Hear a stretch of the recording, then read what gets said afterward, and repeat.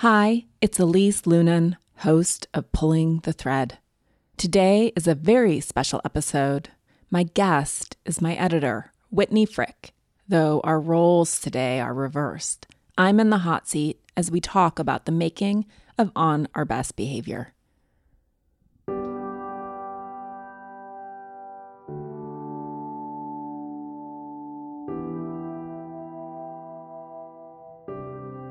Hi, it's Elise Lunan, host of Pulling the Thread.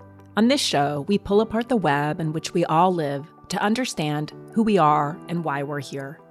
Pulling the Thread is about big questions: why we do what we do, how we can understand our own experiences within a larger spiritual and historical context, the ways in which we might begin to understand ourselves and each other better, and what's required to heal ourselves and our world.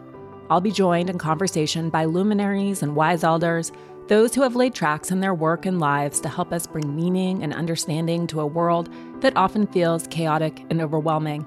My hope is that these conversations spark moments of resonance and plant tiny seeds of awareness so that we might all collectively learn and grow.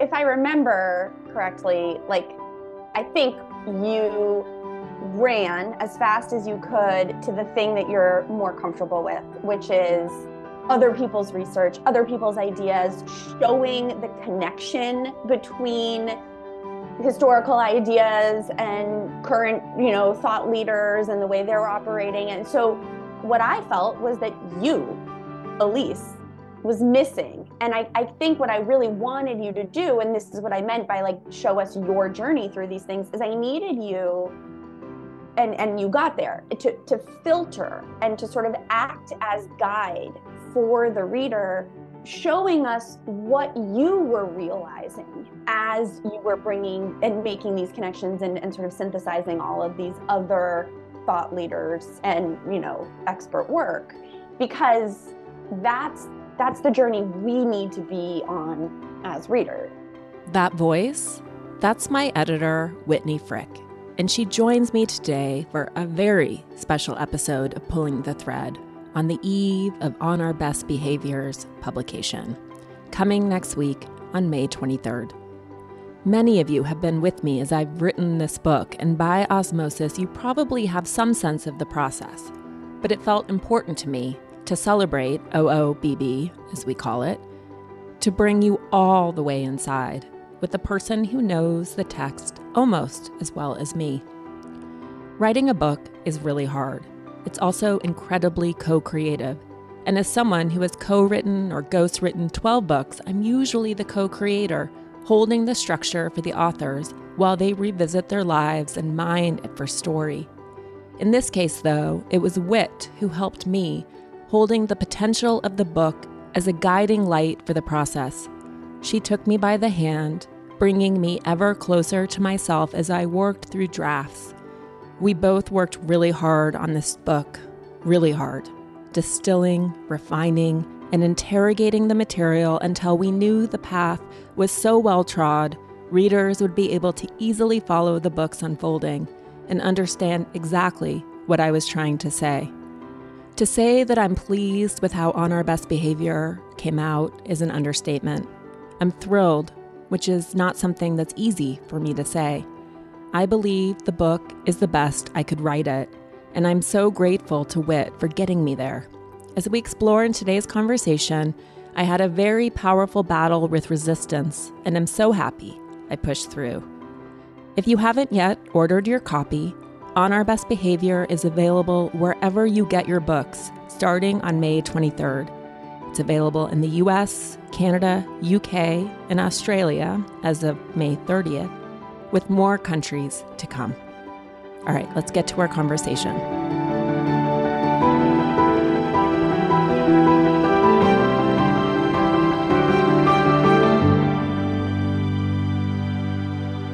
I wonder how mentally entrained we've been for 3 years and how many times we're actually thinking about the same thing. I bet a lot, actually.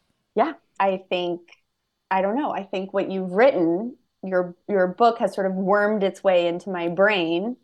And, and now I think I see so much of what you point out in my experience and in the world. So then I assume you're seeing the same things. So Yeah. Well, that's as intended, Whit. I wanted to write an infectious book because, as you know, as we know, as we've talked about a lot, culture is contagious and we pass it along. And so the antidote in its own way is also contagious, hopefully.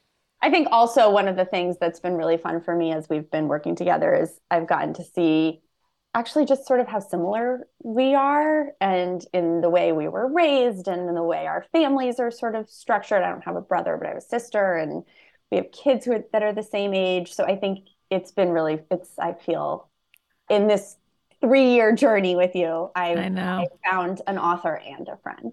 So Oh, really Whit. I'm going to special. cry. And we're from the same part of the country. That's right. I'm a Colorado girl, although I did not grow up with like horses. I mean, I I was, know. like in Denver. So, Yes. but You grew up ski adjacent. We know that's how that right. worked out for you. That's right. But it's interesting. I was talking to Austin Channing Brown earlier this morning, and we were talking about goodness. And I was curious about how it showed up for her. And Mm. we didn't do sort of like a step by step overlap of our lives, but it was interesting how it was also the same for her. And so my hope is that by doing a personal excavation of this idea or this concept of goodness and how it's corralled my life, that the personal becomes universal. And that even if people don't completely identify with everything that I've written about and experienced, that they more or less see themselves. And my feeling is that it might happen. I mean, it's so interesting to me because just in even in the early reads that we've seen from readers and people who are reviewing it on Goodreads or colleagues of mine within the Random House hallways, it's been really fascinating because we all have different backgrounds and we come from different places. And actually, even within Random House, we're sort of different generations who have been reading this. Like, there's somebody who works on the marketing team who's like Gen Z, and my deputy publisher who's sort of Gen X. And like, there's still this ingrained kind of good girl mentality that we all seem to be carrying, and it expresses itself in different ways for sure. Mm-hmm. And one of the things that sort of that working on this book with you has really got me thinking is like, how can I interrupt the cycle when it comes to my daughter? And even something like last night, we had her parent teacher conference yesterday, and I really had to stop myself from saying, oh, the teachers love having you in the classroom. They say you're really good at following directions. They think you're really helpful, even though I was sort of personally very happy that the teacher said those things about her. Like, because of what your book has illuminated for me, I don't want those to be the things that she thinks I'm valuing from her parent teacher conference. Yeah. What's really interesting about that, though, too, is that when we talk about this book and we talk about these voices in our head and this cultural construct of the sins and this quest for goodness that all women, I think in some ways, are programmed for, whether all women pursue this or not is a question. But I think you have to be almost a renegade, a revolutionary not to. But in talking about this, even this morning with Austin, we were both distinguishing, thinking, oh, this is a familial edict, right? This is our parents requiring a certain performance of goodness from us. And I think that that's where a lot of us stop. I had a performative childhood. I was incredibly high achieving, yada, yada, yada, et cetera. And then when I actually have gotten closer to that and examining it, I'm like, that's funny because my parents actually sent me to a hippie alternative school that had no grades and no textbooks. In so many ways, they tried to shield me from this instinct in myself. My parents, as I write about in Pride, do not tell me that I am all that. If anything, it's the opposite, and they ignore any success I've had in my life and have anxiety about it. And yet, I don't know what I'm trying to prove to them. It's so beyond familial. It's so beyond you enforcing this behavior in your daughter. This is so cultural. Right. I mean, I think it's as you point out in the book, it's very much the air we breathe. So I want to turn the table a little bit and ask you, I mean, I think I know the answer, but like, where did this start for you? And when you started thinking about this conditioning, where did it first show up for you in your life?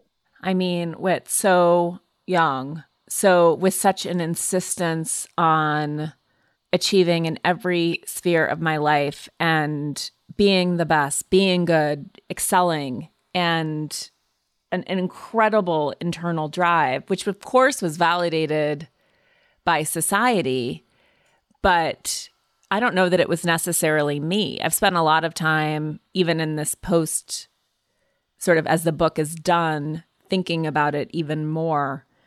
And, really trying to understand the source of this drive in me, because it was never satisfying. It's never sort of like, oh, I'm a mathlete, let me celebrate myself. Oh, I'm a really good skier. Like there was still so much anxiety and shame wrapped up in it. And then, I grow up, I pursue my life, I sort of forge a career, I achieve. I get married. I have 2 children. And as you know, sort of, it didn't end for me, but it culminated for me in an anxiety disorder that started really when I started my career in my 20s of chronic hyperventilation. And I'd sort of hit a wall in my 40th year, 39th year, whenever that was, of feeling sort of like, how am I here? How am I for a month in a period of chronic hyperventilation, feeling like I'm going to die, exhausted, presenting to the world like I'm sleepy, sedate, and extremely calm, while inside I actually can't take a deep breath? And how have I, after all of this efforting, all of this proving myself, how am I more swamped in these feelings of inadequacy and not good enoughness, and I'll never feel safe, I'll never feel secure, I'll never feel lovable? How am I here? Because I think I'd spent my whole life thinking that I could, if I just kept running, if I kept going towards this, in this direction, I would reach a point where I could feel safe and feel good. And if anything, the farther that I drove into that journey, the less good I felt. And that was really a breaking point, a recognition that I had to turn and face this rather than try to outrun it. And I had to know what it was. As you know from editing me, I like to use the word it and this. You do. That's true. Well, it's fun. I mean, listening to you talk, I relate and identify, and I keep thinking about that meme. Like, have you seen that meme where it's like adulthood is just saying next week will be better every week? Yes. Yes. And I think maybe you hit the point where you were like, I don't want to just say next week it'll be better. And like, I mean, I constantly, my family is always rolling their eyes at me because I'm like, okay, but once I get this edit done, or once I get this, but there's always more. Like there's no, Yes. and I remember as a mom, you're like, oh, once they're through toddlerhood, okay, but then there's just more. Like, so I think you got to a place where you're like, I want to look at why living feels like this. Mm-hmm. And so, I mean, as you and I debated at length, the first chapter of this book is really a history. So I will be vindicated. So for people who are listening, we had a lot of conversations about whether to keep this chapter or not. And it has a disclaimer that you can skip it. But right. I hope you don't. Or you can skip it and go back once you've read your way in. But I mean, I think it would be good, at least like for, you are a seeker, an investigator, a questioner. we at the office, we always say like, oh, Elise is like the brainy best friend that you call to ask, like, well, what do you think? Where did this come from? So it's like Siri or Elise. So I think it would be interesting to hear. So you hit this place where you were like, I can't keep living this way, and I can't constantly be pursuing the brass ring I'll never catch. Mm-hmm. How did that lead you Yeah. to this investigation? Like, what did you discover? Yeah. And what's interesting too is that you think about this period of overwhelm, and I think our cultural instinct is to say, like, oh, you need some self-care or meditate or, and I had been trying that. It was not a Right. question It wasn't like of you weren't doing yes, those things yes. yet. It's not like I didn't have access to all of that. And it's not like I wasn't pursuing relief with the tool set that was available to me, which was extensive. So to me, it was also sort of like pushing past a lot of that programming, which I think is very insidious for women of, oh, it's just take a spa day, take some time for yourself. That to me was not an antidote. It was not helping. It wasn't enough. So I knew that there was something much deeper, that would be, interventions like that were Band-Aids, sure, nice, but Band-Aids to something that was in me in a much, much deeper way. And so it took me a long time to figure out what, quote unquote, it even was. And so much of this book has been a process of getting closer to the itness or the this, and I think it's funny. I have that tendency. It's a joke, but it's not a joke to sort of, and you were great at pushing me to define the it, define the this. What is this that you're talking about? And that's really what I had to push toward. What is this sort of boogeyman? I had to give it a shape that was sitting on me and creating the sensation of breathlessness and not enoughness. And I had to really identify it so I could get my arms around it. And I recognized sort of the ways that it showed up in my life, but it wasn't immediately apparent to me what its shape was. And I think that so often our instinct is to be like, it's patriarchy, it's the men, it's capitalism, it's these sort of systems. But I couldn't find that in the external structure in my own personal life. So I could sense, I was like, I've only kind of worked for a lot of men I love. My husband is a really progressive feminist guy. My parents are not patriarchal at all. I was struggling, in this binary culture that we live in to find the person to blame. And it wasn't there. And so that was one of the sources of the investigation of, okay, I know it has something to do with that, but it's not, this is in me. This lives in me. This is older than any sort of existing structure, but it lives in me and it seems to live in my friends. And I really wanted to understand too, why in 2016, for example, or in all the social science that continues to pour forth, women are as responsible for this, as upholding this as men. This idea of holding women to a different standard, of being really hard on women, et cetera. Because I recognized it was sort of like that as a force, that force of goodness. So it was a big question that had no definition in my head. And then I really started, as you know, with tapping into this idea of envy.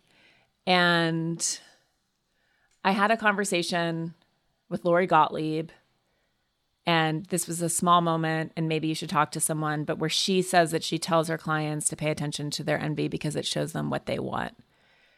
And that really hit me, Whit, because I recognized that I had never examined that in my own life. And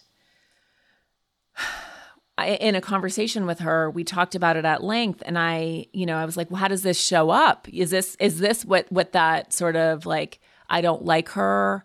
Is that what that is? And she was like, yes. And I asked her if it was gendered, and she said she didn't know, but that in her experience, women are much less comfortable with feelings that we find unacceptable.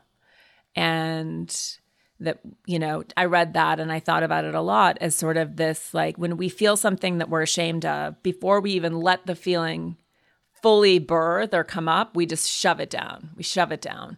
I think a lot of women listening will relate to that. It's just too painful to even examine it and feel it.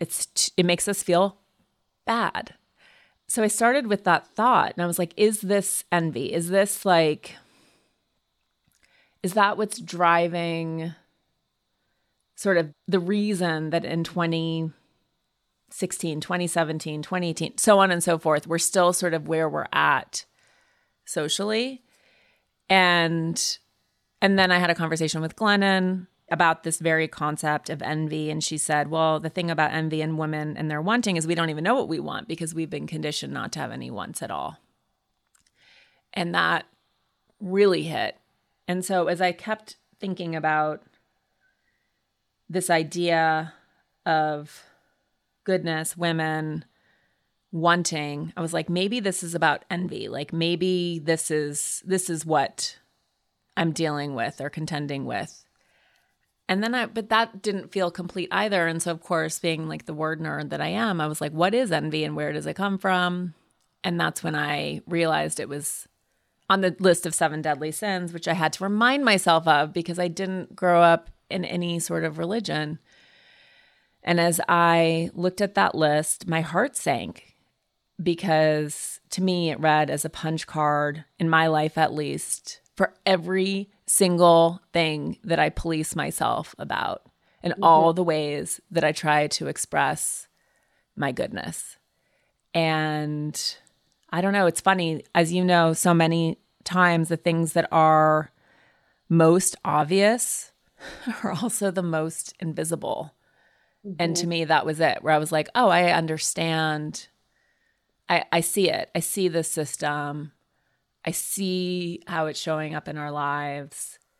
And now I need to understand where it started and where it came from. I guess you asked me about the history chapter, and that was my long answer of like, why? No, but it's fun. I mean, as you know, we debated like, does envy go first? Does it go later? And I personally, the light bulb moment in reading your work was or certainly the thing that envy did not like resonate with me first, Yeah. and maybe, and I think I've told you, like maybe that's because like I spend a lot of time like reading in this world, and I have had the privilege of working with Glennon, and she's been expressing some of these ideas, and I loved Lori Gottlieb's book, and so this was sort of in my air that like actually envy can kind of point you in the direction of the things you want. So I think I had been maybe conditioned to kind of lean into envy and be like, oh, like when I feel envious or when I have that instinct to kind of like roll my eyes at another woman who's achieving something or who's expressed an ambition, really what that means is like I kind of want that for myself, and like I can try to pursue that. For me, Elise, what you this idea of like, oh, the 7 deadly sins or this code that we follow. I was also not raised in a religious family. Like that didn't sort of ring true for me in exactly the way that you said. Like I can sense that there's a set of rules that I'm adhering to, I'm obeying, maybe even without awareness of it, enforcing them for my daughter, enforcing them for my colleagues. I sort of expect the women in my life to follow those same rules, but I don't know where they come from, and I can't really articulate what those rules are. In reading your book, what became so clear to me is that the voice in my head that like tells me, and like this, I'm going to describe this voice, and I know I am not alone in having this voice because I know you have this voice in your head. And I now know, having talked about your book with so many of my colleagues, they also have this voice. But like the voice in my head that tells me, like, set your alarm and get in a workout early in the morning before you start your day because that, you got to like do all the things.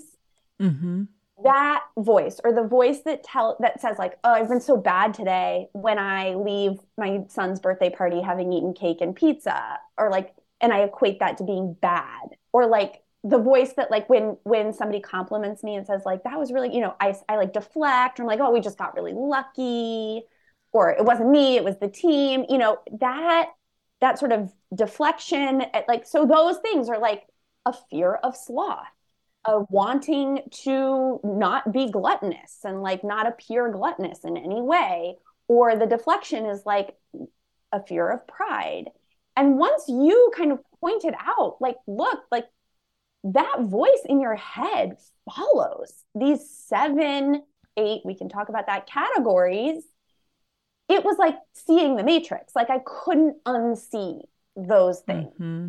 And that has been, I mean, even like, yeah. So it's like once you see it, you can't unsee what is existing in our culture, and then you see it in other women, and you see it in the expectations we have around how people behave. I mean, even in like, I've noticed that I believe an email should be phrased in a certain way so as not to appear like too greedy or too needy, or and like, why am I policing that? Just ask for what you want in the email. Yeah.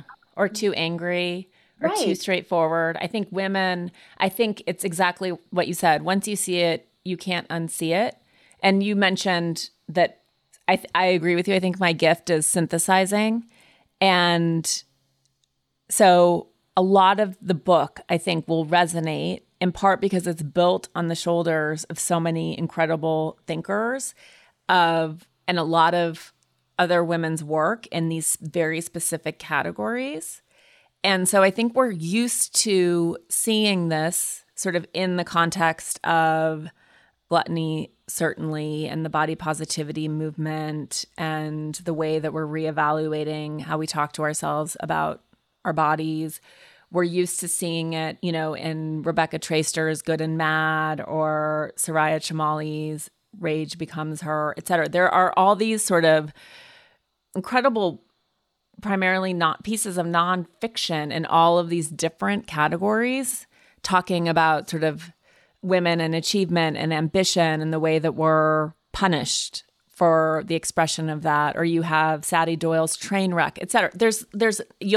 They're all in the bibliography, but what I wanted to do, and I think that this is actually pull them together into a system. This is a system of goodness, you could call it internalized patriarchy, internalized misogyny. I know those words are hard for people, but really, like, oh, these are all connected.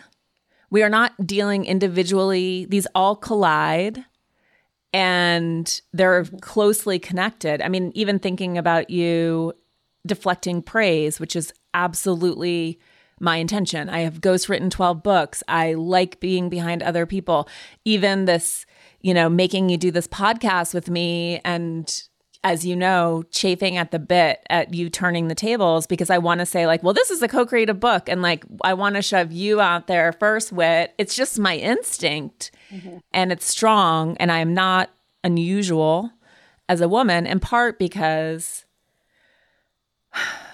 pride and envy are incredibly closely connected. And when I've spoken about this book and these concepts with women, they say specifically, I'm scared to be celebrated. I'm scared to be seen. I'm scared to win an award as a doctor, as a speaker, etc. I don't want to go out there because I recognize I'm going to trigger other women's envy, and they're going to come for me. I'll be excluded. I'll be left out. I'll be isolated, etc. So the whole thing starts to sort of collide and crash together, but in a good way, because I think that hopefully this is by making the system visible and giving it shape and creating a framework that we can start interrupting this cycle with each other, mm-hmm. and recognizing it in ourselves, stopping ourselves in an email as we're trying to downplay or override our confidence with an expression of our competence, which I think is a strong instinct in women. not because we're not confident, but because we recognize it will be policing us if it's expressed. So we are, adding all of that language. I just wanted to say, I'm sorry. I'm sure you've already thought of this. I'm sorry to, just add another point here that I'm sure you've thought about and have probably already addressed and or whatever it is. It goes on, all the caveating. I think any woman is familiar with it. This extreme self-consciousness to make ourselves more palatable, to exist, to live within the parameters of like what is comfortable, obedient, pleasing, compliant behavior. I know everyone says that your 20s are supposed to be the best years of your life, but that wasn't the case for me. I kind of hated my 20s or found that decade really hard. Sensing that I was in the dumps and needed a timeout, my late brother-in-law and best friend Peter took me to France one year. Officially, we were going to see and stay with his aunt, but really I think he wanted to cheer me up. We went to the flea markets in the countryside on the weekends where I found a set of very old religious medals.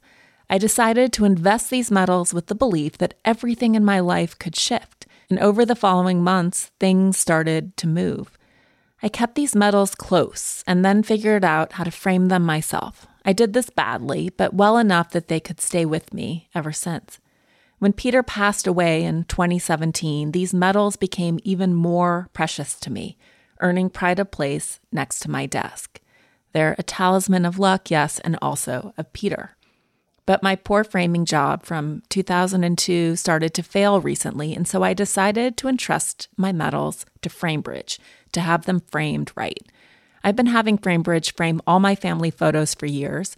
You can upload digital prints, and they do a beautiful and speedy job, making them the perfect place for holiday gifts, as my mother-in-law and parents treasure photos of my kids, or at least I convince myself they do, and they confirm this for me. But FrameBridge also takes on objects that are typically expensive and difficult to frame. Whether it's menus, tickets, original artwork, personal milestones, hotel keys, keys to your first home, or in my case, medals. You can easily order online at framebridge.com or visit one of their 20-plus FrameBridge retail stores. They provide free, secure, prepaid packaging for physical items. They will then frame your piece and ship it to you in days. It's easy, it's affordable, you know exactly what it will cost up front, and they offer every conceivable framing option. Everything I've framed has always looked even better than I expected. Plus, if you're not 100% happy with your piece, they'll make it right. See why FrameBridge has been trusted to frame over 2 million pieces. Visit framebridge.com or a local FrameBridge store to get started and custom frame just about anything. That's framebridge.com. I think one of the big revelations for me in reading the book is that you show how it's a system, and this what I keep saying, this voice in my head, this like the rule obeyer in me. After reading your book, I see that is not me. It is a culturally imposed foreign thing that is living in me, and I can be the decider. Like I can choose to listen, I can choose to override it, I can choose to ignore it. And that feels empowering to even just realize like, oh, it's not me, it's something that's been put in me, and I can choose if I want to obey it. You know? Yes. And what I think is really important is that the editor in you, the inner critic, the voice in your head is very similar. It comes from the same source or is of the same source as the one in me and in the one in what all women know. And what the reason that these modes of behavior are perpetuated throughout time is that we continually enforce this in ourselves and in each other. And so part of doing it differently is to recognize it, diagnose it, interrupt it, and then support each other as we pull these roots out of ourselves as we silence these voices, change the channel, tune to a different frequency, choose your metaphor. I'm going to add 5 or 6. Well, so okay. Now you've given me an in to talk about. I mean, so talk about the process of writing this book. It's been aside from me saying choose one metaphor at least. You have to define it. You can't just say it or that, or this. You got it. Tell the reader what we mean.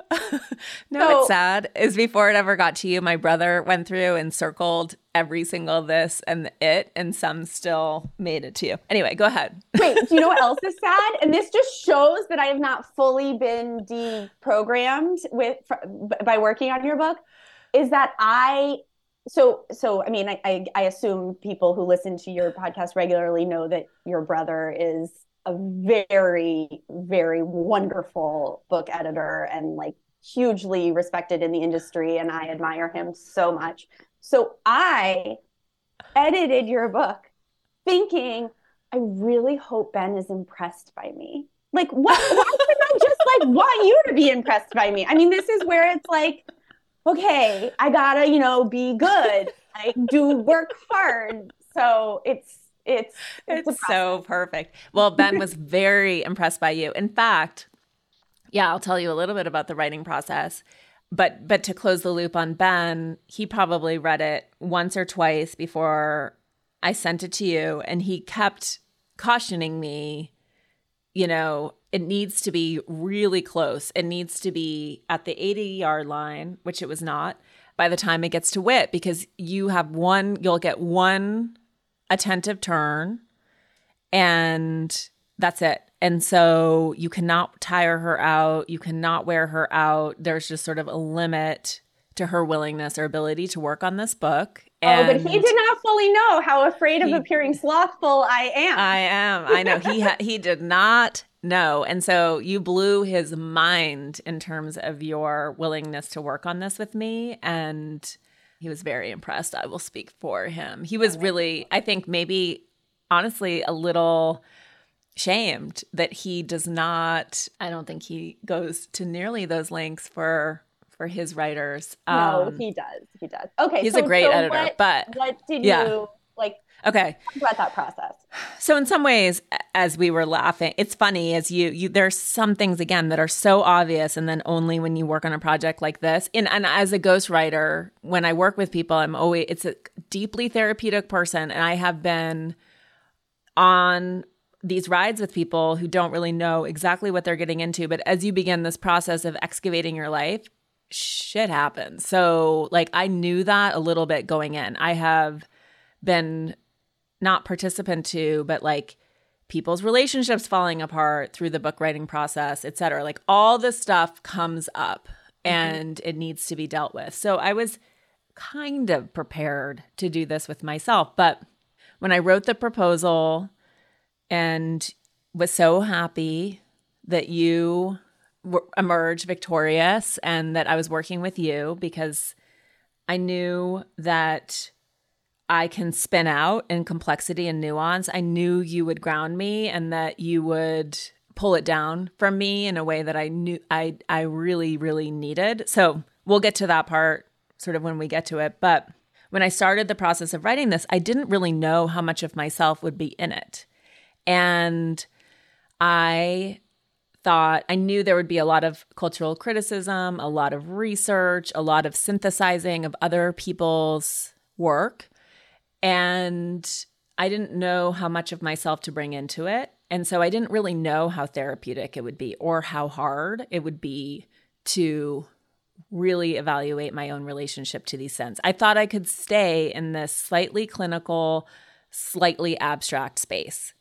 And as I started writing, I recognized how much of my own stuff I needed to work through. And a lot of this is in the book, not all of it, only because of nobody wants to read a massive book, but I had to process it as I wrote this book. And so the drafting in some ways was very fast. It took me about a year and a half, in part because I had in many ways been working on this book my whole life. It was funny. It wasn't even like an immediate, I don't even know where we were in the process when I was like, oh my God, my college thesis, both of my college theses was about, they were both about this. My art thesis was about women, fairy tale, and archetypes. Oh God, remember when you wanted the beginning to be about Snow White? Yes, And I did 18, you guys, 18 introductions, 18. So yeah, no, my college thesis was John Milton and Andrew Marvell and the loss of innocence in the Garden of Eden. So wild, but like it never occurred to me that I was coming back to these themes. So it took me about a year and a half to draft it.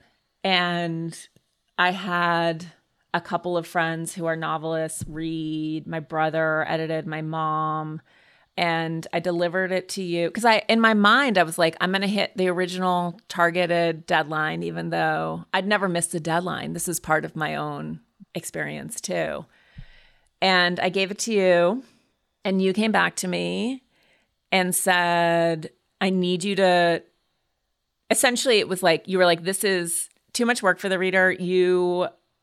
It's like a junk drawer a little bit, like of good treasure, but like it's too much work. You have to you need to bring people through a journey. You need you were like, you need a formula. All of these components are missing. And in that moment, I was like, we'll talk about my resistance because that's important. But I also recognized that you were right, that I had sort of jumped right past all the cultural proof of these sins. And I was missing sort of like all the easy layups for readers. If I remember correctly, like I think you ran as fast as you could to the thing that you're more comfortable with, which is other people's research, other people's ideas, yes. Showing the connection between historical ideas and current, thought leaders and the way they're operating. And so what I felt was that you, Elise, was missing. And I think what I really wanted you to do, and this is what I meant by like, show us your journey through these things, is I needed you, and you got there, to filter and to sort of act as guide for the reader, showing us what you were realizing as you were bringing and making these connections and sort of synthesizing all of these other thought leaders and, expert work, because that's the journey we need to be on as readers. Yes. And let's talk about resistance, because I don't think you wanted to put yourself in there as much as I wanted to push you to, and I think you got there. So that has to have been a process for you. What was that? I mean, a big process. And we're going to put this idea of sort of other people's scholarship in a parking lot, because this was a big part of it for me. Yeah. I mean, I remember shortly after, because essentially you were like, I'm not going to line edit. I'm not going to like edit this until I want you to like restructure it and make sure you are bringing me through a process. Like, you have got to hold my hand and bring me through all of this material.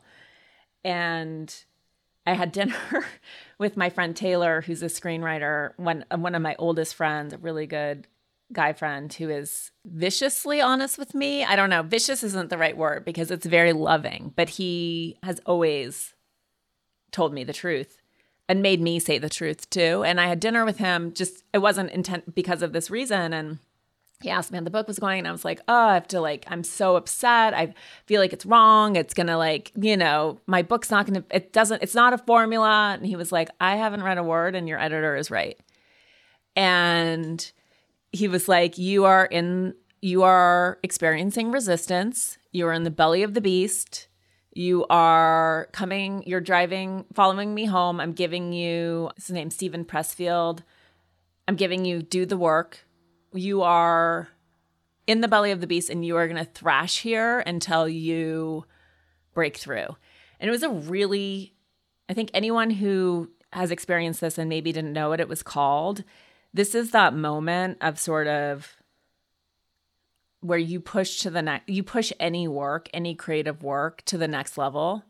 And there is that moment of like, this is good enough. I'm tired. You know, part of it is I'd been living it for probably 2 years. And I was like, I'm tired. I know that I am a good writer. I know that this is like pretty good. Like, there is just that moment where you're like being called or being pushed to elevate it. And I thrashed, I cried, I like pulled a blanket over my head for a couple of days. It was really hard. And then I came out, and then I sort of knew, took a certain amount of time, honestly, because also my instinct, I'm sure a lot of people can relate to this, is to rush to work, particularly when things are uncomfortable for me. I'm like, I'll just get to it. I'm just going to start. And Ben also is like, stop. Slow down. Like, you are moving too quickly into the next iteration of this book. And so I had to like sit with my resistance, even though all I wanted to do was make it go away. And then there was sort of an opening, honestly, where I was like, oh, I see, I understand, I know exactly how to do this. And I could go back into the draft sort of mercilessly. And my friend Rahman Alam was like, had very much been there before. He was like, you need to print this thing out. You need to cut it up. You need to identify and label sections and thoughts.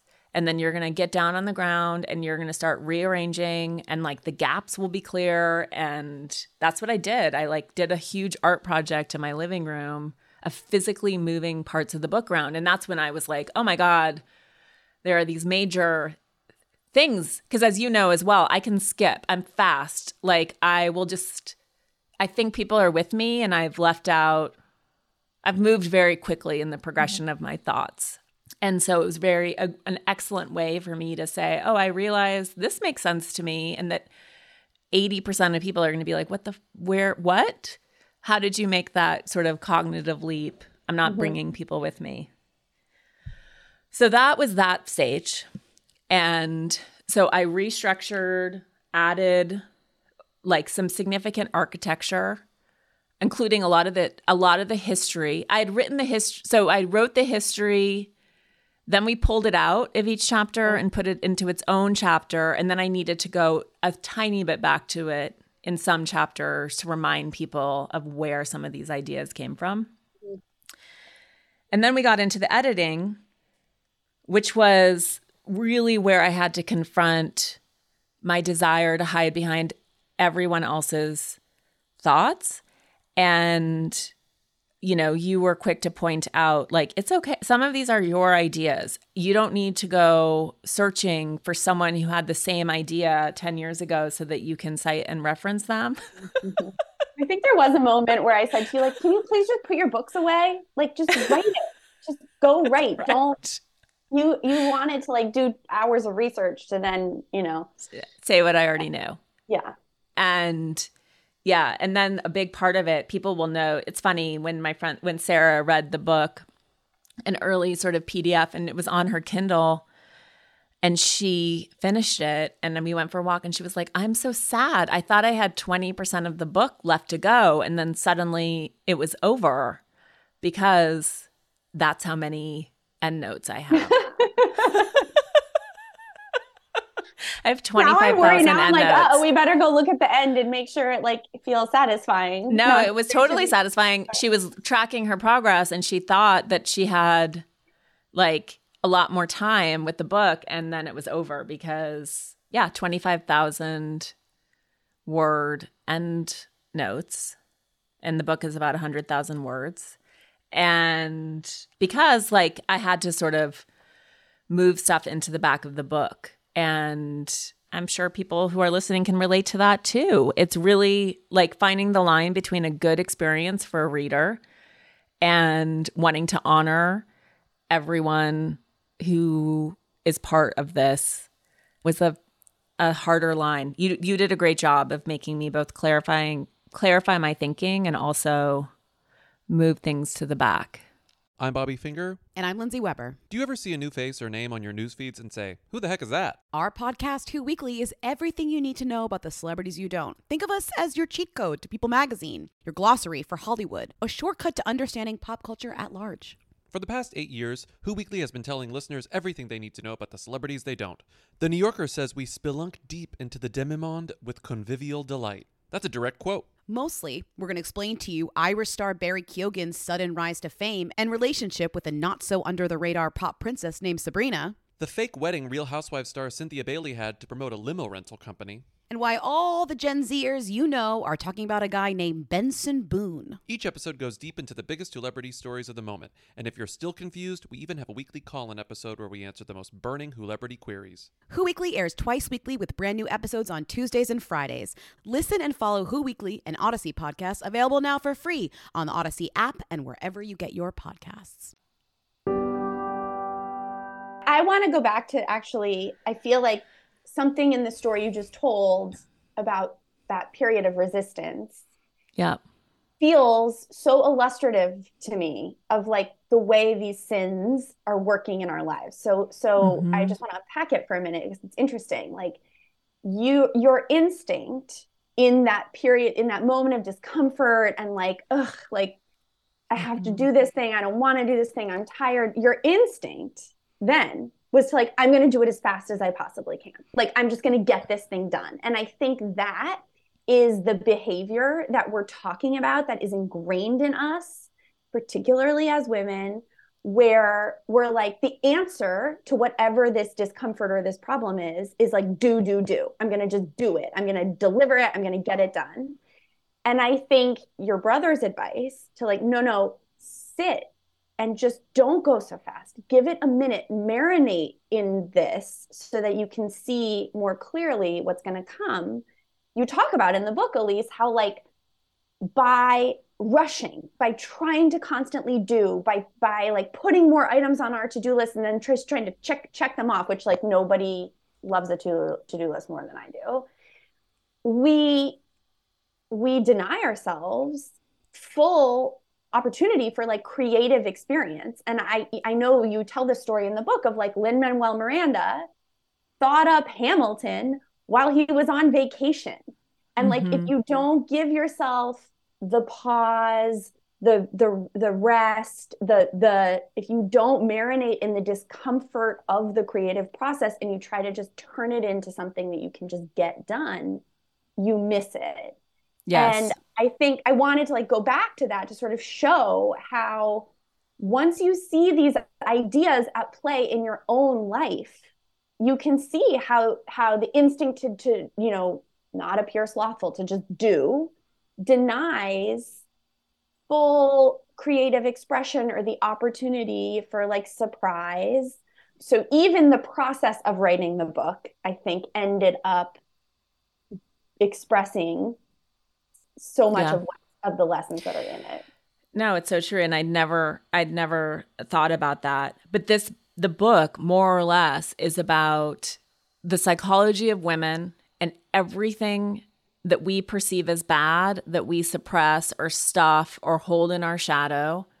And as we actually allow, we were talking about in the context of envy, or this is a good example of sloth, of this feeling like, I don't know what to do, so I'll do something. Or we definitely experience it with anger, which is very difficult for a lot of women to access and feel. Our instinct is to paper it over, move on, get busy throughout our emotional lives, because it's really scary and disorienting and unmooring to let these quote unquote bad feelings come up. But they are such a gift. They're full of information and as you said, creative possibility, really. If we stop spending all of this energy holding them down. And in some ways, not only does this potentially inhibit us from the full expression of our gifts, but in many ways, I think it makes us physically ill. But yeah, that's it. And every single sin, sloth, pride, envy, gluttony, greed, lust, anger, there is an immersion of an emotion that women have been coded to suppress, deny, repress, ignore, that is such an essential human instinct, so important, so animating, so restoring. And for many of us, it is going to be a period of feeling unstable and disoriented and unmoored and slightly chaotic as we start to actually let these things come up. But I can say, as having a couple of years head start on this work, although I think that the work will greatly speed up the more we experience it together, there is a lot more freedom on the other side. And there's a lot more like self-love and tenderness that I feel towards myself as I actually am stopping to experience everything that's been alive in me, but not acknowledged for 43 years. So, we talked about like my urging you to put yourself into this a little bit more and to use your own experience as a guide. And I think that was sort of a two-part request. And part one was like, as a reader, we just want to feel like you're taking our hand through this. But the other part of that request is like, I really believe that like you're the only person who could have written this book. So what about this felt so sort of on a personal to you? And like, why is this the book that you stepped out of ghostwriting to really come forward to write? Yeah. I mean, it's interesting. Jen Joel, who's my agent, will tell you, and she's been my agent since I was a baby, since I was, 24 or something, and I started ghostwriting, and she really took me on as a favor to my brother and Peter, because they all went to college together. At a certain point, I had done probably at that point 10 books, and she was like, okay, we had breakfast, and she was like, we can paper these deals for you. Like, what are you doing though? What are you doing, Elise? Like, why are you choosing this? And when are you going to? Jen is like hysterically like the least mystical and least spiritual person I know, and which makes her the perfect agent for me and my wackadoodle theories. But it was in some ways a spiritual conversation of, when are you going to step into who you are and into your fate? Like, what are you doing? And it was right after Peter died. It was a kind of the shaking that I needed, to be honest. And his death, obviously, which I write about in Sadness, was the shaking I needed too. And I didn't get right to it. It's just like she cracked open something in my mind. And because I had always said, I don't have a book in me, I don't have a book in me, I don't have a book in me. And she was like, what are you talking about? Okay. But she sort of she cracked open a door that I wasn't willing to even consider or open or walk through for a few more years. But it was I knew it was there. And I knew at some point I needed to open it. And I didn't, in her point to me was like, how many more books are you going to collaborate on before you recognize that this is lunacy? And so I knew that I wouldn't write a book until it felt like I was, this is the problem. I'm like, this is a gross metaphor. And then I'm like, this isn't gross at all. I knew that all that cultural conditioning, I knew I needed to feel like really pregnant. And this book, the minute I honestly was like, I need to address this part of my life, and part of addressing this part of my life is letting myself be the thing and no longer only being in service to other people's ideas. I still love that. There's no shame on that. I still love that. But the minute I sort of recognized that however I was outsourcing all of my security to other people, the way that I wasn't owning that part of my journey, the minute that I really said, okay, I'm in, I'm game, I know I need to do this, I need to address this instinct in myself to hide, that's probably very closely timed to the arrival of this book in me. And it felt not only worthy of spending what will probably be, 5 years of my life, because these books are not, it's not a small thing to do this and enter into this sort of engagement if you're really going to honor the idea and honor your participation in it. But yeah, in a way, this book has been everything. And it's been funny because I've had this instinct also which my friends Richard Christensen and Scott Sternberg have been like watching me very carefully of being like, well, I need to figure out what I'm going to do next. And, they're like, no, stop. You're still engaging in the same cycle of busyness that you have written about. And part of it is like, you got to let this book live in you and allow it to sort of be your life. As scary as it is for any of us to sort of put ourselves fully into anything, that's been this book for me. And that's scary because I would much rather minimize it and not bury it, but move on, find the next thing, all of these instincts. Right. Well, it's more comfortable, right? To put the next thing on the to-do list so that you can be like, I'm separating myself from attachment to the thing I just finished. I've got these next things.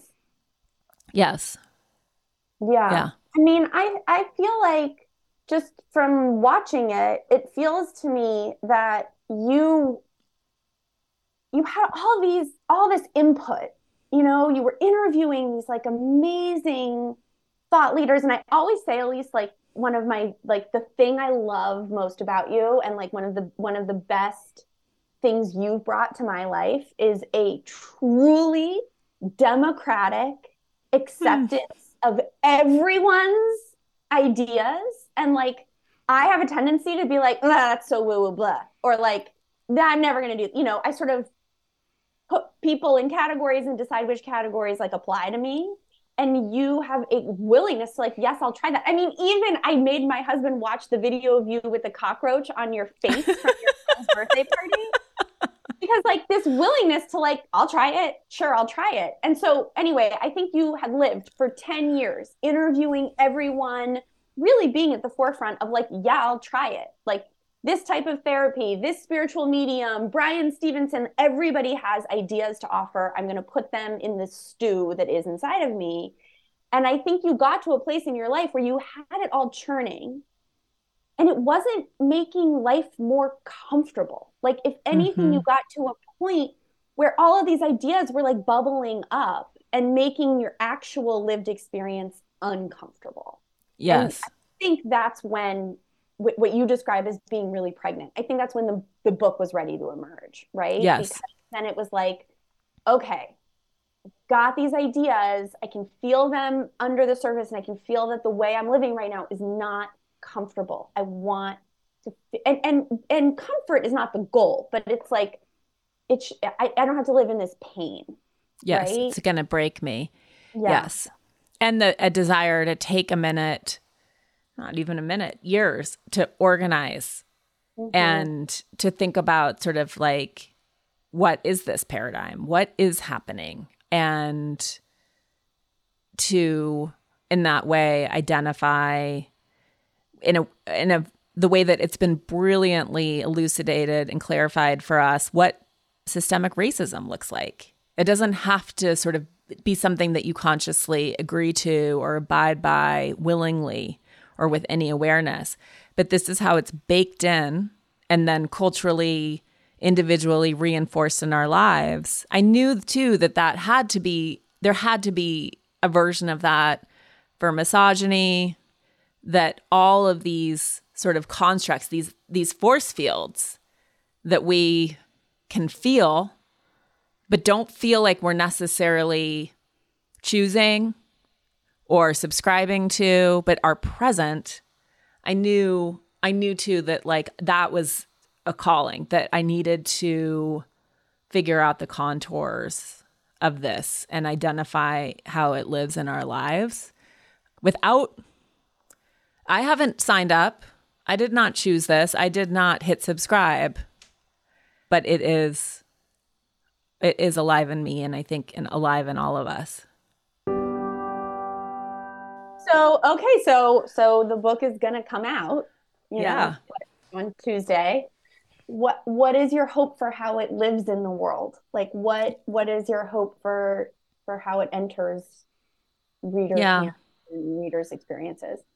Yeah. I mean, you know so much. I mean, I know somewhat just from having so many writer friends and loving authors and interviewing them for, I don't know, 10 years now, more than that the trajectory of books and how they live in the world is so different. And some books sort of come out of the gate really hot and then stay that way. Obviously you lived Untamed, or some sort of come out hot and die, and some just sell and burn over time. And I guess my greatest hope is to get enough momentum out of the gate that the book really like feels a pulse and has a quickening.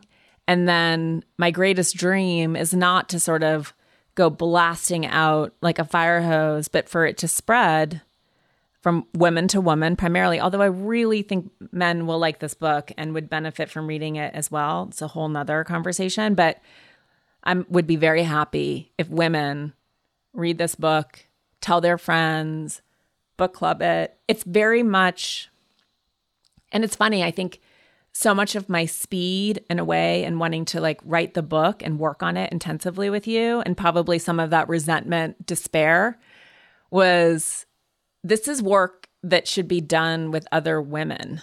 It's personal, yes, but it's also like I really wanted to talk about these things with you. Mm-hmm. And I really wanted a partner in processing. And that's what's been so fun, is doing podcast interviews for this book, speaking to groups of women, watching how it comes alive in other people, and then what's possible when you actually start saying things that have been too scary to say, like, oh, the reason I think I don't like that other mom at drop off is not because she's the worst. It's because she is, to me, like, seems to be an incredibly present mother. Her kids are really kind. Her kids are really good citizens and students. She is also, the CEO of a company, whatever it is, but starting to actually talk about it is so relieving and beautiful. And it's sort of the breaking of a curse, because I think what also happens to women in that cycle that I was just talking about, where we criticize each other for not recognizing our own envy, our own wanting, and what it is that woman is doing that's pushing on a dream we have for ourselves, is that then when we sit in a clutch at coffee and we condemn someone or judge someone, we feel really bad. It feels so gross. It feels awful.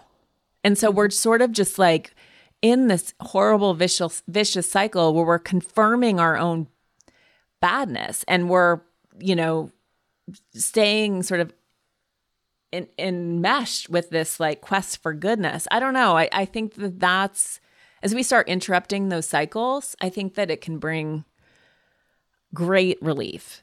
And I do think it's personal work, but it is community work, hopefully. That is my dream, is that the book sort of infiltrates the lives of women in positive and powerful ways, and just lives being passed from friend to friend, mother to daughter, daughter to mother, and that it just has a life in that way. What's your dream for the book, Whit? I feel like we've had some really incredible conversations about ideas in the book, and I've had moments where I've like really learned about a colleague or like come to just really love a colleague in a way that I hadn't been able to see or access before getting to talk to them about this book. So my hope is that like readers get to have that shared experience. I mean, I think you're so right that, I described that like voice in my head that you helped me to realize is not me. It's like imposed upon me. And that voice in my head feels shitty. Like I don't like it. And there is this relief that comes when you can see like how to separate yourself from that, rule dictating voice. And that relief, like as you just described, like it feels good, and it feels really good to like get to like share that with someone or to see someone also experience it. And so that would be my hope. I mean, yes, of course, I wanted to sell and sell, and I want us to make lots of money and all those things that I'm supposed to do because I'm like, a cog in a large publishing corporation wheel. But what motivates me every day is this idea that like, you wrote this book alone in a room, and a reader is probably going to read it alone in a room.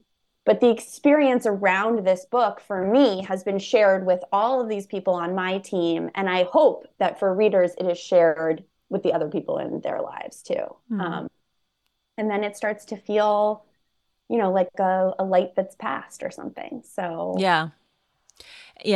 And I think too, by offering a framework, I hope that becomes sort of an easy way in a even if people don't necessarily relate to exactly the evidence I use or my own story, but that the framework lives and that we can all use it as sort of a quick reference guide of, oh, right, I am policing my eating, I'm policing my body because of the way that we're culturally conditioned to equate thinness with virtuosity and goodness or whatever it may be. Or even, I have like walked into negotiations now where I've been like, I don't need to be afraid to negotiate this. It's okay if they think I'm asking for a lot. Like, I'm allowed to ask for that. But I had to, you helped me to identify greed and like unpack why I have been conditioned to be so afraid of appearing that way. And then to sort of move past it and see what might come if I like accept or lean in to seeing it as like a place of power. Exactly. And that's what I think is also really important to the book is that I didn't want to write sort of a like, let's go wild. Let's all be, the antidote to this is to sort of be greedy and gluttonous. And I mean, sure. The point of the book though, isn't that. It's actually, we each have to examine our own relationships with each of these sins. So for you, greed is a big one for me. And this feeling of like, I already have a lot. Therefore, it's very gross, base, awful for me to even contemplate wanting more, right? Greed is a really tricky one. But the point of the book is like, how do you actually use these human basic instincts, desires, appetites, wants as a way to get closer to yourself, as a way to actually honor what you want and to not, it's not about sort of flinging around to these extremes. It's about balance. It's about honesty. It's about, a complete and full expression of who we are. And so, yeah, it's interesting because like part of the antidote isn't just like, go be lustful, right? It's much more eat all deep. the pizza. Eat all the pizza. Your job and sleep all day. Yeah. But I think that's like one of our cultural instincts is to sort of like then go to the other binary or like live in those extremes. But the real work is in the middle. There's no relief in the extremes. There's no relief in denial, self-denial, and there's no relief in sort of, I don't know, almost disembodiment or almost like I don't know. Pure indulgence. Pure indulgence. Yeah. It's that spectrum, or that really understanding what that means for you so that you can clearly go after it.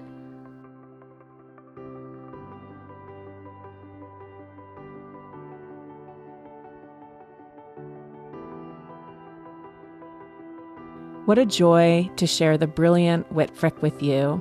She is an incredible editor who I knew by way of the acknowledgments long before I actually knew her. My friend Joel Stein, who's hilarious, he used to write that column for Time magazine.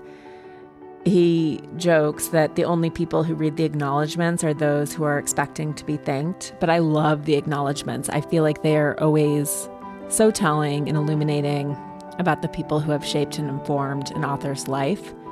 And the way that gratitude is expressed is always a little bit of extra insight into how someone moves through the world. So I had seen Whit's name for years and years and years. She has edited so many luminaries, so many people I respect. And now she leads Dial Press, which is a storied imprint, and she has been breathing so much life into it these past few years. It's part of Random House. She leads quite a team of editors, and I am so grateful to be among the company that I'm with, a certain kind of sisterhood. She is Glennon Doyle's editor and has been since the beginning of Glennon's book life. And Melissa Urban, Chelsea Handler, Laura Lynn Jackson, Holly Whitaker, and on and on. That's sort of Tara Schuster is on Dial Press. That's the Gina Rosero. I could just keep going. Those are just people who write nonfiction too. Ann Napolitano on fiction. So Allegra Goodman. All right, I'll stop now. But I really, you all who are listening and are listening this far know me. I wanted to turn the tables on Whit and talk to her about the editorial process, because I am, as much as I'm an editor in my life, I'm not an editor in the same way. I sort of feel like I was the stone and Whit was Michelangelo, and it was within me, but she had to help chisel it out of me. And this book very much feels co-creative. She is all over it. It is in the place that it's in because of Whit and her brilliance, sort of both leading me by the nose and also showing me what was possible. I really had to get closer to myself, and I really didn't want to, guys. So Whit is in this book, and I knew I wanted her to be its editor, even as I was writing the proposal, for all of those reasons I said, that she felt like she could really do this for me, that between us, we could make this book land in the bodies and minds of women, and that she would prevent me from spinning out into abstraction and theory and all of the stuff that I love so much. It's so much more fun to be clinical. So I am deeply grateful to Whit. I also had a big fear and anxiety that a book that I would write would be good enough. I'm a very clean writer. I'm fast. And that, honestly, I think a lot of editors would have accepted my first draft and just taken that through to publication. And so I am really grateful to her that she didn't, and that she really, really pushed me to refine and clarify. So I'm glad you got to hear from her, and someday she'll come back and let me interview her about editing, distilling ideas, finding the nut, all of that, because I think we could all benefit from being a little bit more of an editor in our own lives. All right. Thank you for listening to this very special episode. I will see you next week. And, oh man, I would be remiss. Please, if you haven't ordered On Our Best Behavior, please pre-order it now. Thanks for listening to this week's episode. You can find show notes and full transcripts of the episodes at theelisepodcast.com. While there, please sign up for my Substack newsletter.